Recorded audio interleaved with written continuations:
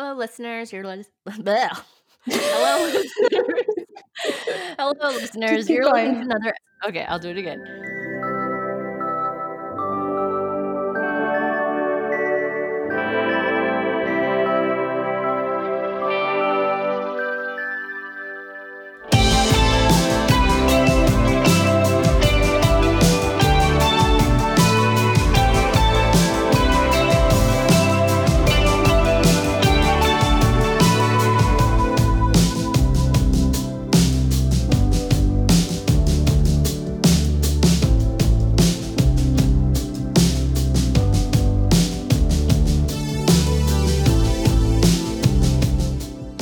Hello, listeners. You're listening to another episode of Beckett's Babies. We're your hosts, Sarah Cho. And Sam Collier. And today we are talking about 3 plays by Naomi Wallace. So we're continuing our series where we look at 3 plays from the larger body of work of, I guess, an American playwright. Are we calling this an American playwright series? I don't know. So far, though, it's Yeah. 3 for 3. So anyway, Naomi Wallace, she is a playwright and screenwriter from Kentucky who currently lives in North Yorkshire, UK. Her plays, which won a MacArthur Genius Prize and an Obie Award, have been produced in the US, the UK, Europe, and the Middle East, and include the 3 we're going to talk about today, which are In the Heart of America, Slaughter City, and The Trestle at Popelet Creek. And on a previous episode, we talked about One Fleece Bear when we were discussing plays about plagues. So, Sarah,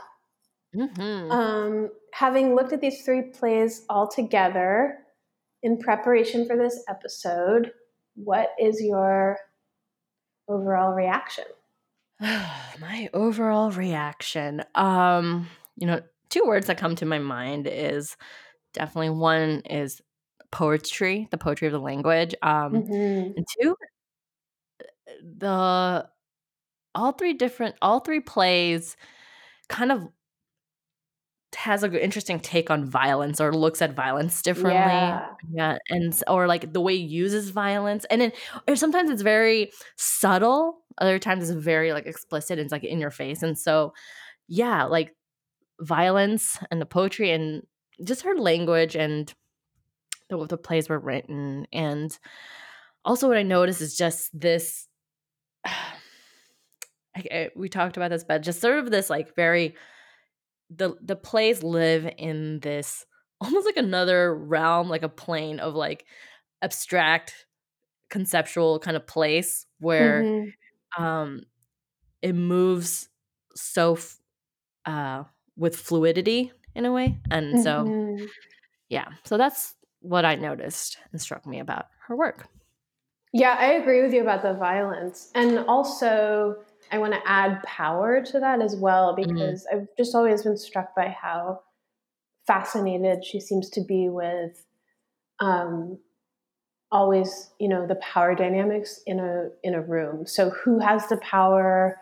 How does power shift? How do people claim power? Um, that just seems like a current that runs through all of her plays. Mhm. Yeah. Yeah. Well, shall we just dive right in Let's to the dive. first one? So, In the Heart of America, of the 3 of these, this is the earliest. And just a brief synopsis.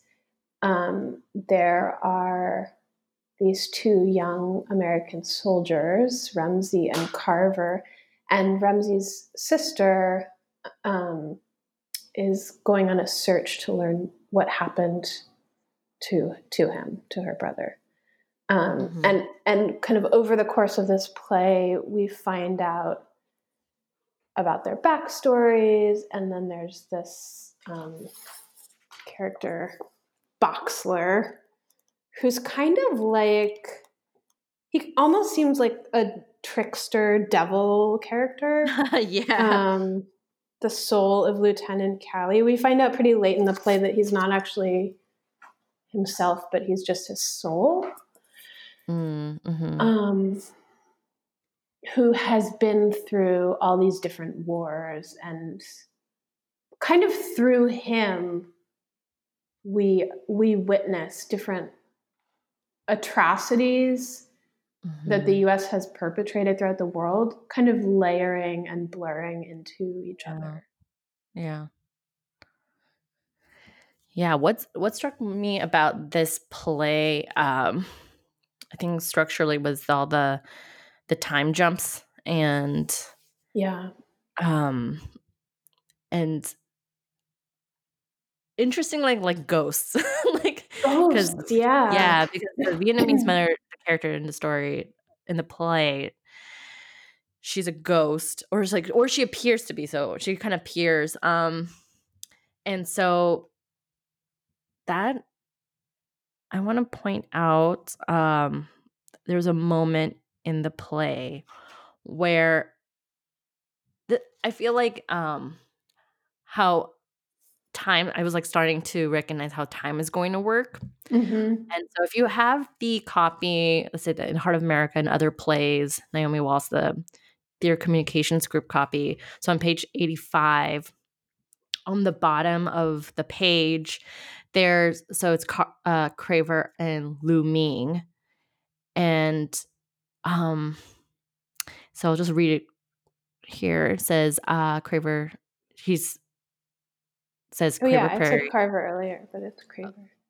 And Lu Ming says, "What do you do?" And Craver says, "Not much right now. I'm on leave." Lu Ming, an army fellow. Where were you stationed in Vietnam? Craver, Vietnam. I was in Vietnam. I was in Gulf and Saudi in Iraq.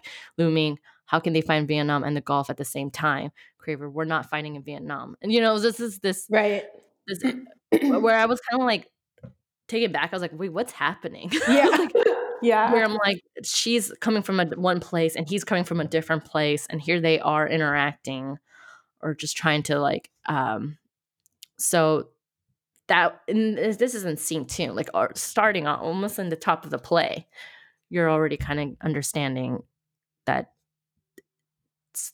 that time is going to work a little differently here, just in that I felt in that Yeah. dialogue that's where I thought it was going to start happening. Yeah, and it's um disorienting, especially yes, right at the yeah, beginning of the play. yeah, yeah, and I think that we're so in you're right, it was disorienting, so I was like, for me I'm like, okay, where am I? What's going on? Like, I was just, like, trying to figure this out.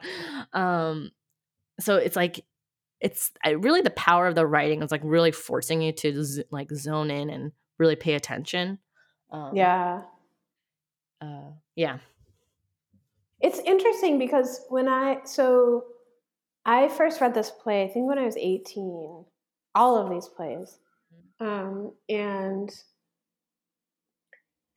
I had kind of remembered this play being primarily about Craver and Ramsey, but on this read, I felt that it was much more about Farouz and her search.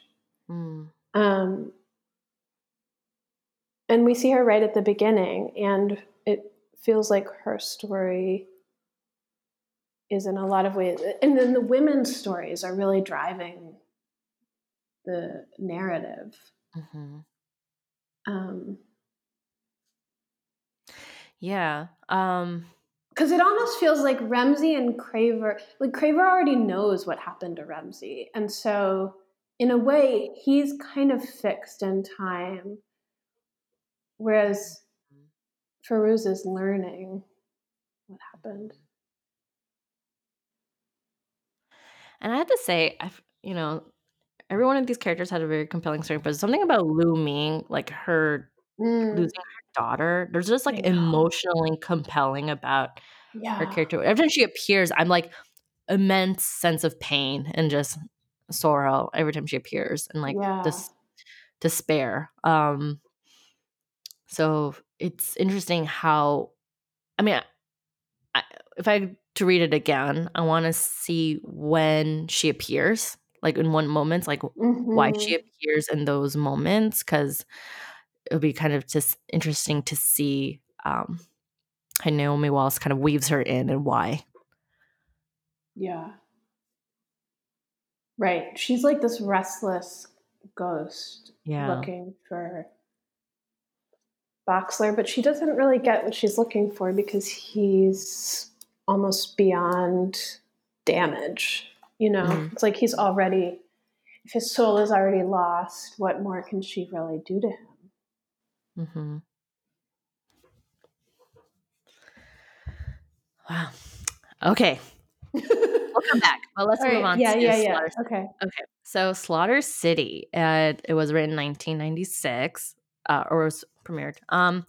And it takes place in a meatpacking plant, and there are these workers that are working, and things are getting tough. It's getting more dangerous. Their wages and their benefits are getting cut or reduced. And there's this character, Cod, who appears, which we learned that he was once a scab. And it tries to kind of get the workers inspired to go on a strike and take action. But he's his own little character. His own little secret. And then we also learn, he has this long-term battle with Sausage Man, which is another character in this play. And yeah, we'll get into deeply And there more. was a Mhm. production of this at Iowa in Yeah, our last year, our third year, I think. I think so. Yeah. Yeah. Which was the first, I think, the only production I've seen of this play. Yeah. And it was my first time seeing the play, and I saw the play before reading the play. And Sure.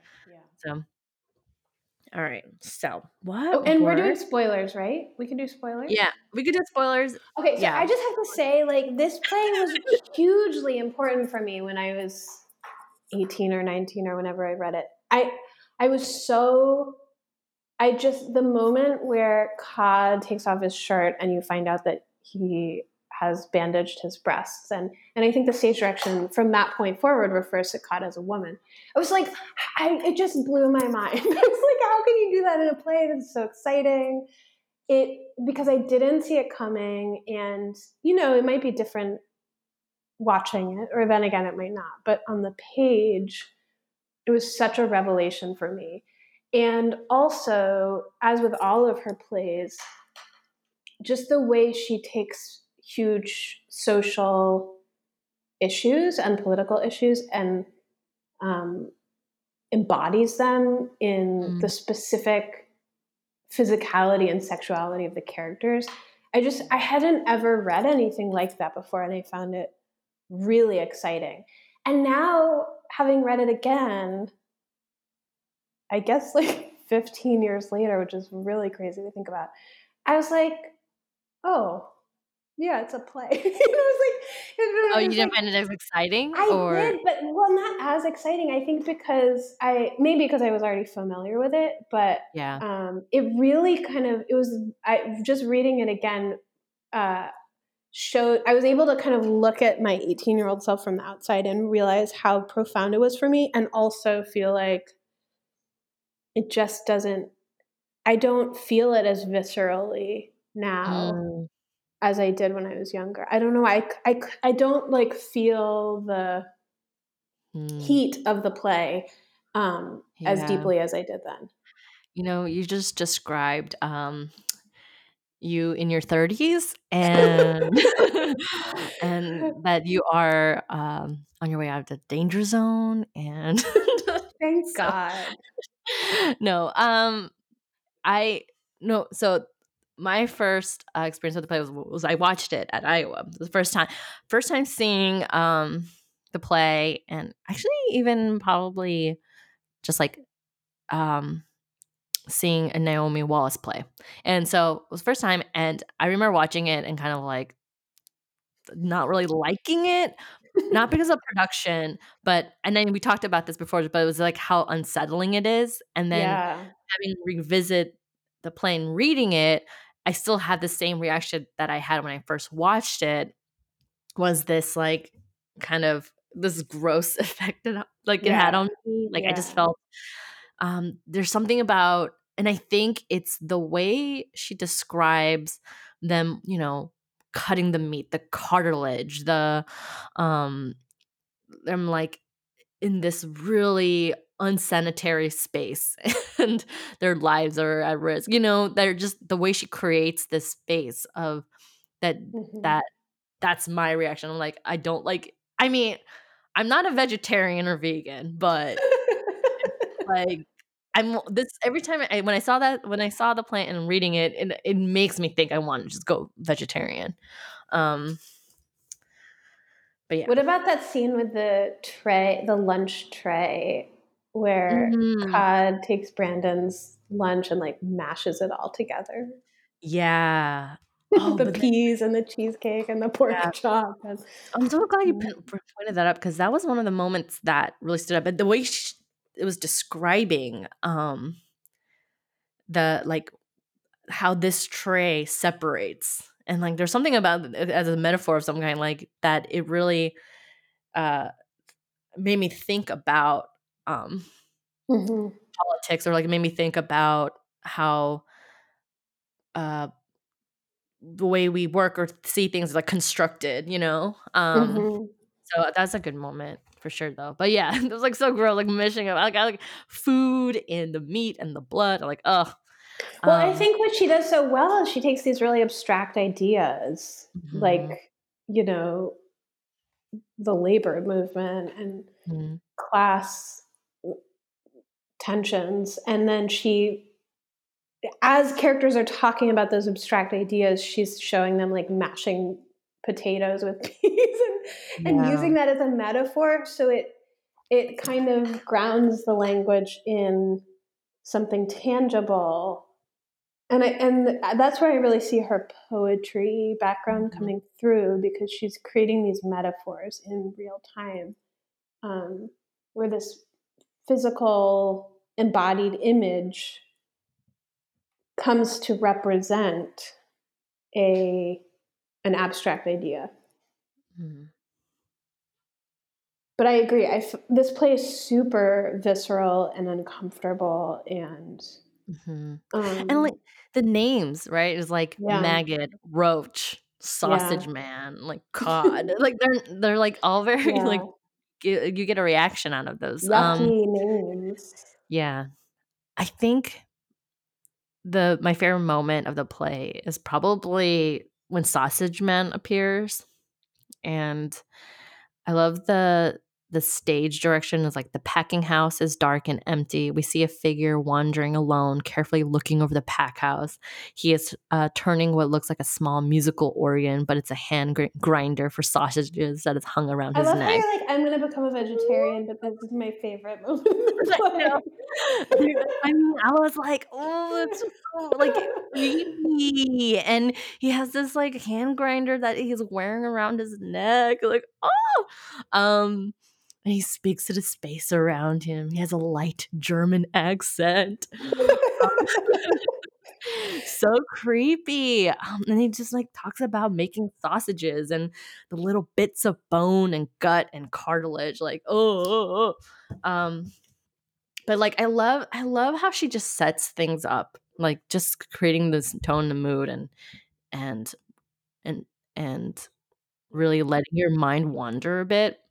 Um, yeah. Ooh, sausage man. And then how about he leads the boss off stage, and the next time we see him, the tie is just peeking out of the sausage grinder. Yeah. Yeah. Okay, but just real quickly, though, but, like, just this idea, like, just imagine just, like, this man wearing a sausage grinder around his neck, and just, like, that, um visually, and it's also a costume element, a prop, like, Mhm. she just kind of, Mhm. like, infuses everything together, but yeah, I think that's pretty cool. Another thing that I think all these plays have is, or at least it seems like a lot of her plays have, is knives. I mean, you were What'd you talking say? about violence earlier. Knives. Oh, There's all this knives. stuff about knives, like people Yeah. slicing each other and cutting each other and Oof. threatening each other with knives, Yeah. like blades. Mhm, mhm. Seem like a big thing for her. I think my favorite moment is when Cod it's a scene with Cod and Maggot, and Cod conjures fire with his hands. I don't know. I Mm, just think that's like exciting stage magic, and um, I mean, I think one of the things I love the best about her plays is the supernatural elements. yeah. Yeah. And kind of like Boxler, Cod is this character who is outside of time and moves from, um, I guess, from one union or labor event to another Mhm, mhm. over the decades. So she seems to also be fascinated with, like, how do you tell a grand sweeping historical story through just a few characters? Well, one way to do that is to have somebody who has been in other times and can kind of bring that Mm, perspective to bear on the current scene. mm. Oh, that's interesting, yeah. Yeah, do you think that that's, I don't know what's the word I'm looking for, but her, like, tool, I don't know, to help n the audience navigate through, Well, I like, a think it character that way? yeah, I do think it is helpful because with Boxler and In the Heart of America, he can bring this perspective about other wars. Well, and I guess in Lu Ming as well. But she's Mhm, tied to one time, whereas Boxler has supposedly been in all of these different wars. And mhm, Cod was born right after the Shirtwaist Factory fire and has been in this, I guess, there's only a brief mention of it, but has been in this mine workers. Um, I can't remember if it was a strike or something, but something with the mines, and that has been in. It's just like he moves from time to time, or is dragged there by Sausage Man, and so mm, is able to mhm, bring that longer perspective to this particular moment. hmm. But I don't know if she does that in any of her other plays. I'd have to think about that. But it does seem, I mean, one of the things I'm re-noticing about her plays is how deeply researched they are because they all have a bibliography at the end. Yeah. And I'm like, Yeah, damn, she read damn, like yeah. 20 books. And then it says selected bibliography. I'm like, oh, who knows what else there was. Yeah, yeah, Um, I noticed that, and, um, there's just a quote here that I wanna read, where is it? Okay, so this is from a New York Times, article in American Exile in America by Vivian Gornick. It was written in 1997. Just to pull a quote from what she says, politics is history, and history is what sparks my imagination. That's where my fire comes from. For me, politics and art can never be divided.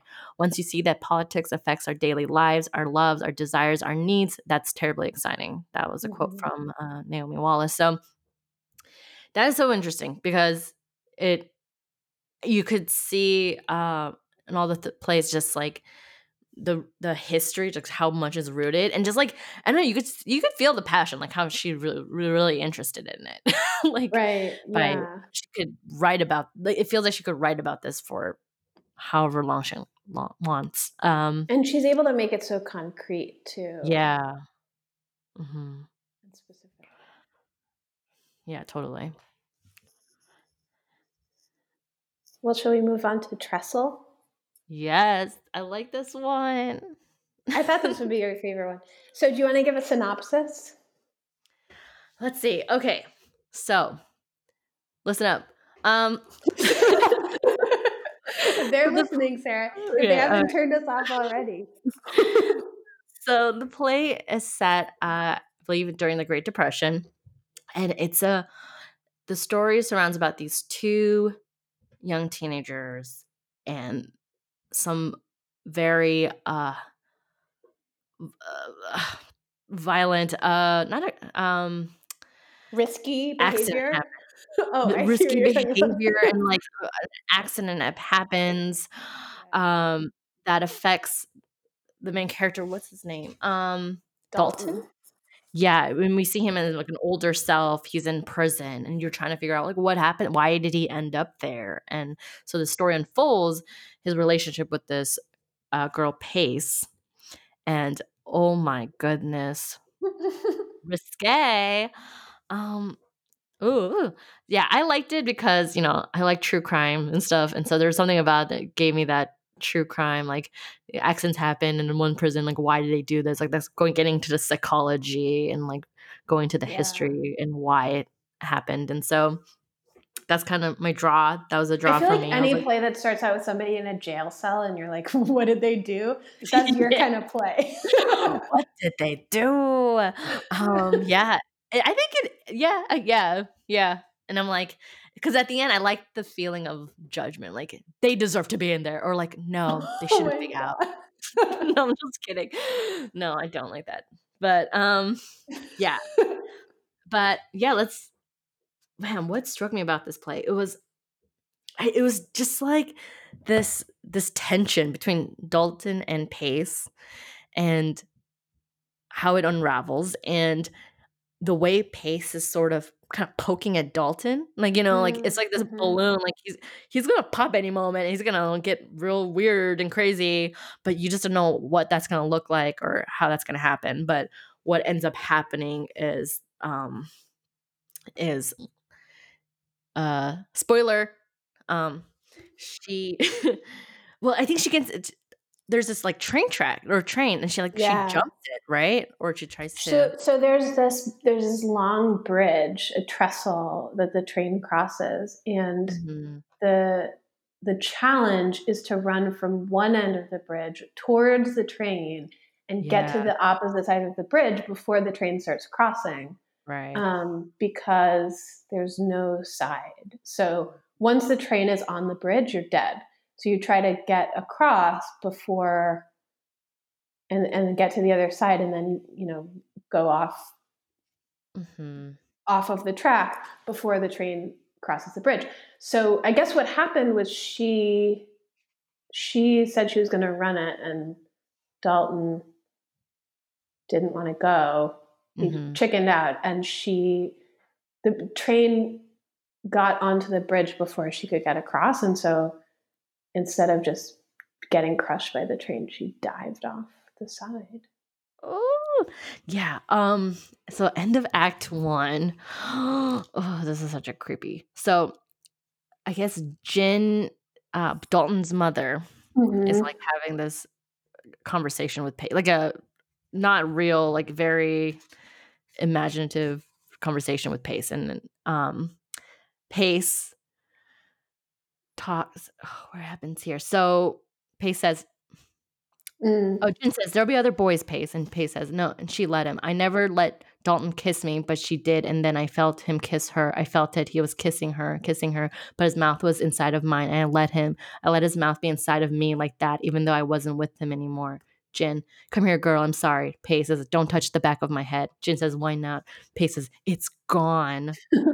What? That's like one of my all-time favorite theatrical moments. It's so creepy. So creepy. Yeah, and I'm like, "What happened?" So that's the end, like, so we still don't really know what happened to her until in act 2, but, like, that's how it ends in act 1. Uh, you have this image of, like, "Whoa, wait, back of her head is gone, and what did Dalton do?" You're like, that's what you're thinking, and so and what's this another thing I noticed about all the 3 plays is just, like, how act 1 ends is just Mhm. is it creating this very, uh crazy image and leaving you this like a big cliffhanger, like what's happening, what's gonna happen, like she's just so good at that, um Yeah, or Naomi Watts is good at writing that way, that's so true. yeah. Yeah. Ooh, I love it, yeah. This is Do such you a have a favorite beautiful moment? play. I've always moment that has always really stayed with me is the blue hands. Mm, Jen talking about how she and her friends she works at this plant and right. this I guess a glass factory, and they changed the chemicals one day and it turned everyone's hands blue, and there's nothing they can do about it. It's just like now she has permanently blue hands. And just the image of that and the way that, particularly in this play, there's so many people who can't find work, and it's really a matter of survival. But like even the job that she can keep, it causes this permanent damage to her body, and just how awful that is.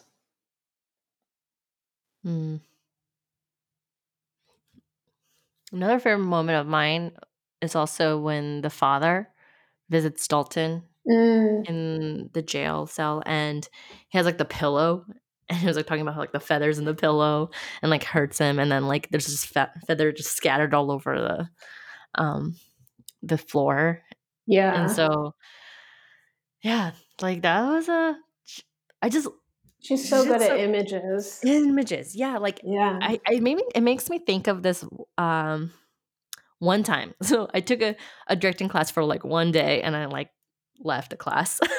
But in that first class, I remember the teacher saying, as a director, you want to create these moments. Like if someone brought a camera and took a snapshot, like it says so much about the moment, or maybe the two characters, or like it has a story to tell in every moment. And so it made me think of that, and how in her plays, like I could just get like a snapshot, like, whoa, like here's feathers on the ground. Like there's something very, she creates these images that could be so, I don't want to say Instagram worthy. Oh my God. This is the 90s. Nobody had ever heard of Instagram. Everyone is so innocent of social media. But you know what I'm talking about, right? I know what you're talking about. Kodak moments or Kodak moments. Kodak moments. Oh, let me get out my Polaroid camera. No, that's so true. I think the images are so vivid. And the other thing is, there's so much sexuality in her plays, but she is always making it new, and finding ways to externalize intimacy so that it's just more theatrical, I guess. Like rather than having two people kiss on the mouth, which I feel like never even happens in a Naomi Wallace play, she'll have somebody like, so she'll have Pace kiss the back of Dalton's knee, and which just makes the moment bigger and more, I guess, more it speaks more loudly and holds more weight on stage, in a theatrical space than, I guess, just like the kinds of intimacy that we're used to seeing.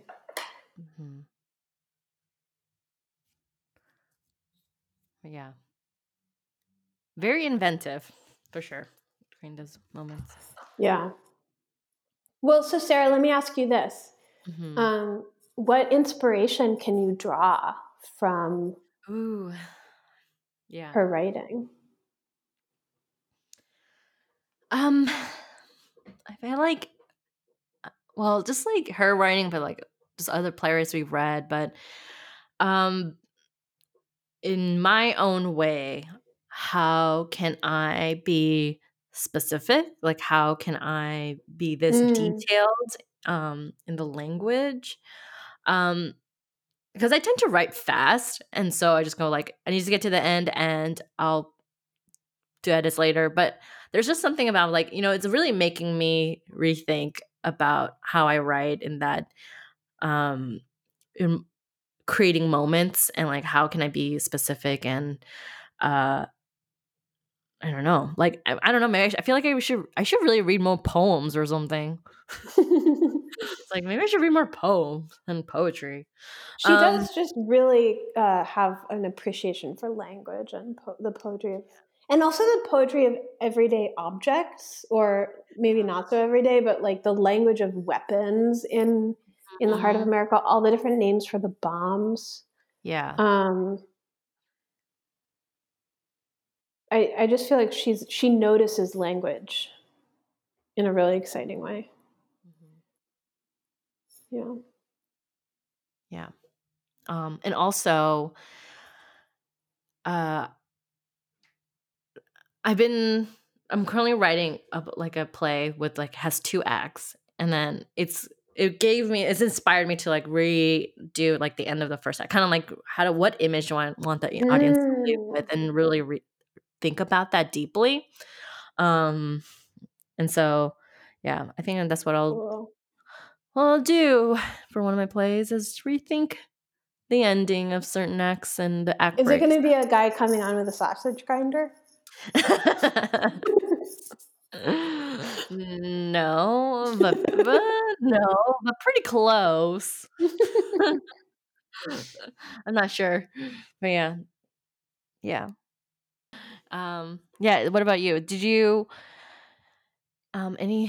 I'm super inspired by how she uses historical research. That's just one of the Mm, hardest things for me is um, bringing in information in a way that is not expositional but feels yeah, very active and grounded. yeah, because it's kind of crazy. To me it feels like, I mean, obviously it's well researched, but at the same time it feels like she like pulled a bunch of items, from a history, and just kind of Hmm. threw it in a pot, and she's just kind of like let it stew, and then it's gonna come out whatever taste and flavor and whatever come out of it. It's all something about it very organic, but also Hmm. but then you could tell just but when you read it closely, it's like there's so much depth and through Yeah. that research. So yeah, I see what you mean. That's one of the things I notice about her writing is just how organic and natural it all feels, but also it's not spontaneous and random. Well, and There's it's thought. just so grounded in the characters. It's always Right. active. So we care about learning this information because it has a direct impact on the lives of these characters. Mm-hmm. Um, Start reading those research books, Sam. well, and also, I think, too, one of the things I love about her work that was so eye opening for me when I first read her plays is they really would not work in any other form. They're so theatrical and they have to be plays because of the way she uses the stage to show us multiple times at once, or people who are ghosts, or um, people kind of moving from one moment into another moment fluidly and then moving back. It just feels like that would never work in a film, nor would we want it to, because the theater is the perfect home for these stories. It made me so hungry to see live theater again. Yeah. Who knows when that will happen? Yeah. Yeah, there's some there's amount of this choreography because it's with the bodies on Mm, stage. There's something you see the way she's moving the actors around the space and how or what they're doing with their hands um and how they move, like you said. So that's why, yeah, for me that's where I see it could only be in the theater is the yeah. Oh, I um remembered what I was going to say before. yeah. Mhm. Yeah, that she another theme in her work is she'll have these characters kind of acting out moments that they're imagining or looking forward to, um, or pretending to be other people. So in Trestle, she has Pace and Dalton, pretending to run the trestle before they ever do, and in the Heart of America, she has Ramsey and Craver doing this walk, like imagining how they would Mhm. walk toward the body of their basically of each other. Mhm. Mhm. And then Farouz and Lumen pretending um, how they would speak in a situation where they're traveling. So it just having these characters try on other personas or other Mhm. moments in time just feels like it has that. it has to happen on a stage. It wouldn't work in any other medium. Yeah. Yeah. Yeah. I feel like in film and TV, just the audience needs to follow like a very linear type narrative. We're just like, Yeah, because we're told to believe that what we're seeing is quote unquote realistic. Whereas when we're in the theater, we're all just we're constantly aware that we're imagining. right. So Yeah. yeah. Cool. Well, before we move on to glistens, um, final words, just final words on Naomi Wallace. I just love her plays, and yeah, I want to see live theater again. I know, I want to see it. And yeah, I'm very inspired by her work. Yeah.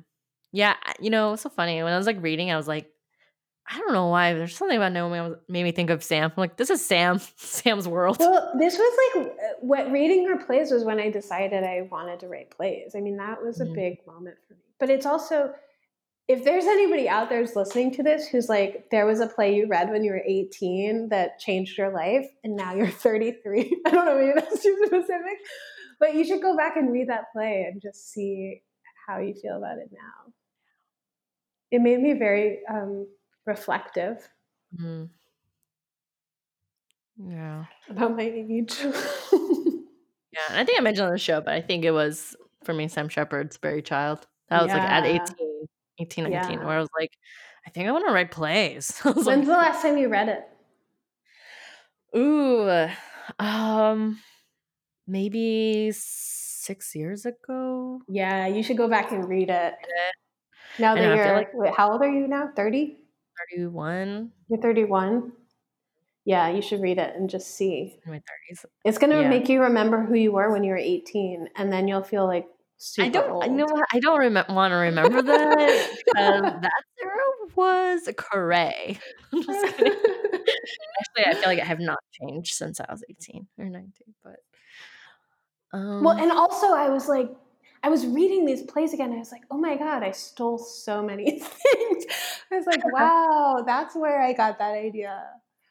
It was kind of embarrassing to realize how many of my plays have elements that I just directly took from Naomi Wallace's work.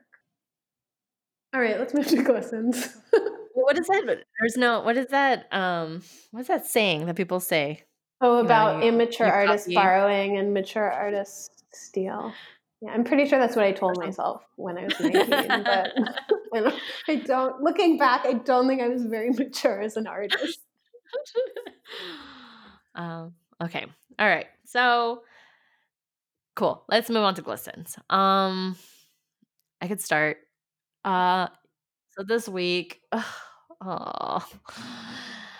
we learned that we had termites in our apartment, and they were coming up because around this time, when it's warmer and we live in a pretty old building, that the termites just come at ya into the building and eat up all the delicious for them.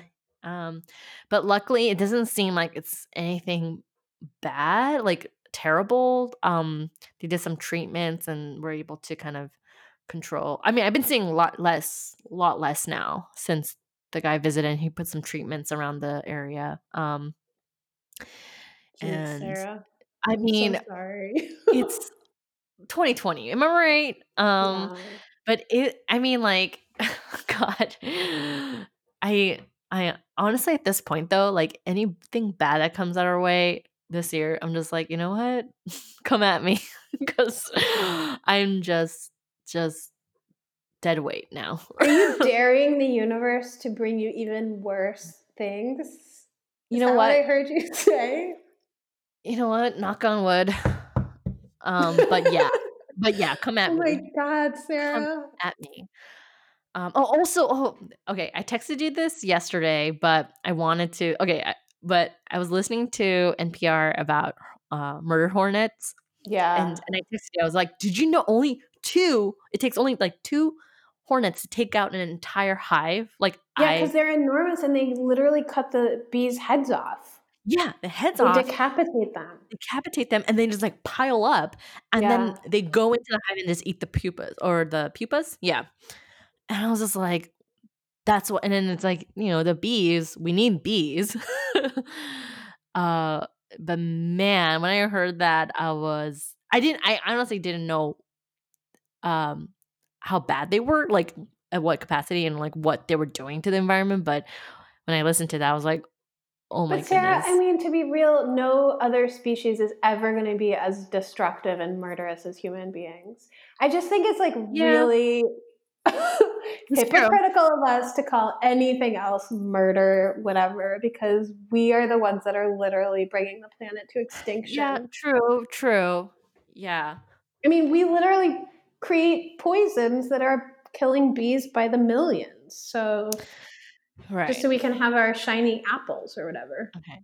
But here's the thing though, these murder hornets, can you just imagine their evil faces and just going up to a hive and they're like, "Chop, chop, chop," and then, like, Yeah, but bringing we're them like down. burning millions of acres of rainforest so that we can manufacture cattle.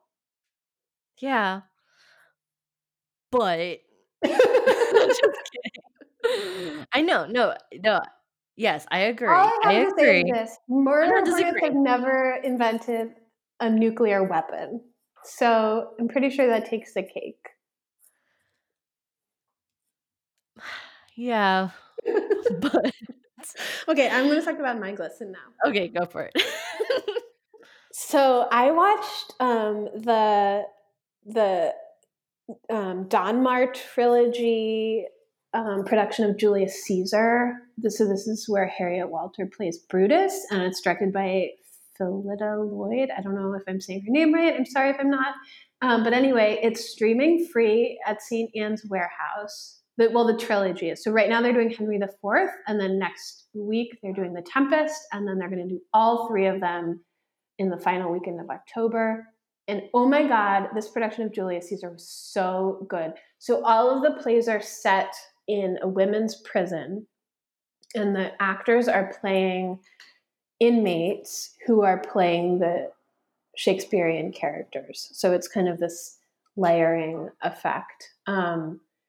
It it was just stunning to watch. It was so beautiful, and um, I don't even know what else to say about it except Mhm.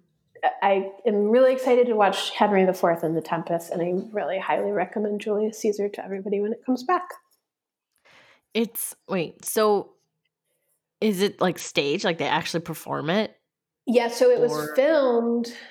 It was filmed in the UK, I think, a couple years ago, and it was supposed to come here, but then because of COVID, it didn't. They didn't actually do the production here, but they had filmed it using multiple cameras, and so um, it feels like a very active and dynamic filming rather than just like an archival filming of a stage production. So you get close-ups and you get all kinds of cool camera angles, and there are parts of Julius Caesar where somebody, I think they had projections in the play because there are literal cameras on stage that sometimes the characters use, and then those that video footage would be shown like on a TV screen on stage. And so in those moments, we see what the characters' handheld cameras are recording, if that makes Oh. sense. So it Mhm. feels like a very, I have a hard time watching plays that have been filmed with just like one or two cameras because I get bored. I think it doesn't translate very well, but this was not like that at all. It was very dynamic. So, Mm, yeah, cool. yeah, super good. Yeah. So maybe if there's a link, then maybe we'll link that out too. Oh, yeah. Cool. And then I Uh, guess I should plug. yes. I have two things to plug, you guys. Okay. So first of all, my ghost story, which is called Vacation Land, which is I guess like the state nickname for Maine. It's on all our license plates. That short ghost story that I wrote is part of Penobscot Theater Company's Ghost Postcards from Maine show, and it is streaming until November 8th on their website, along with 5 other ghost stories. So check that out. They added all kinds of cool, like spooky sound effects.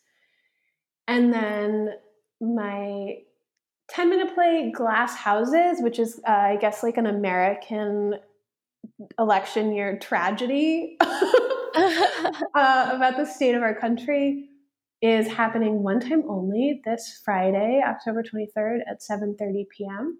It's free. It's on Facebook Live. Donations are encouraged. And that is with Post Industrial Productions. And it's going to be directed by Bella Poynton, who was on our show, like a year and a half ago, I think. Mm-hmm. And Deborah Yarchin also has a play in that evening, which is called Zoom Coaster. Very cool. So, yeah. Listeners, she was afraid to announce all this cool, good stuff. Well, only because I have to say my play Glass Houses is just like super depressing. So just know that going in. It's just where I am. It's where America is. And it's unavoidable. Right. But I just think that it's always important to share and, so however small or big it is, just to share your progress. And, this is a very cool thing to do. And yeah. Yeah. Share. Thanks, Sarah. Sam. I guess so. All right. That's our show, guys. Thanks for listening.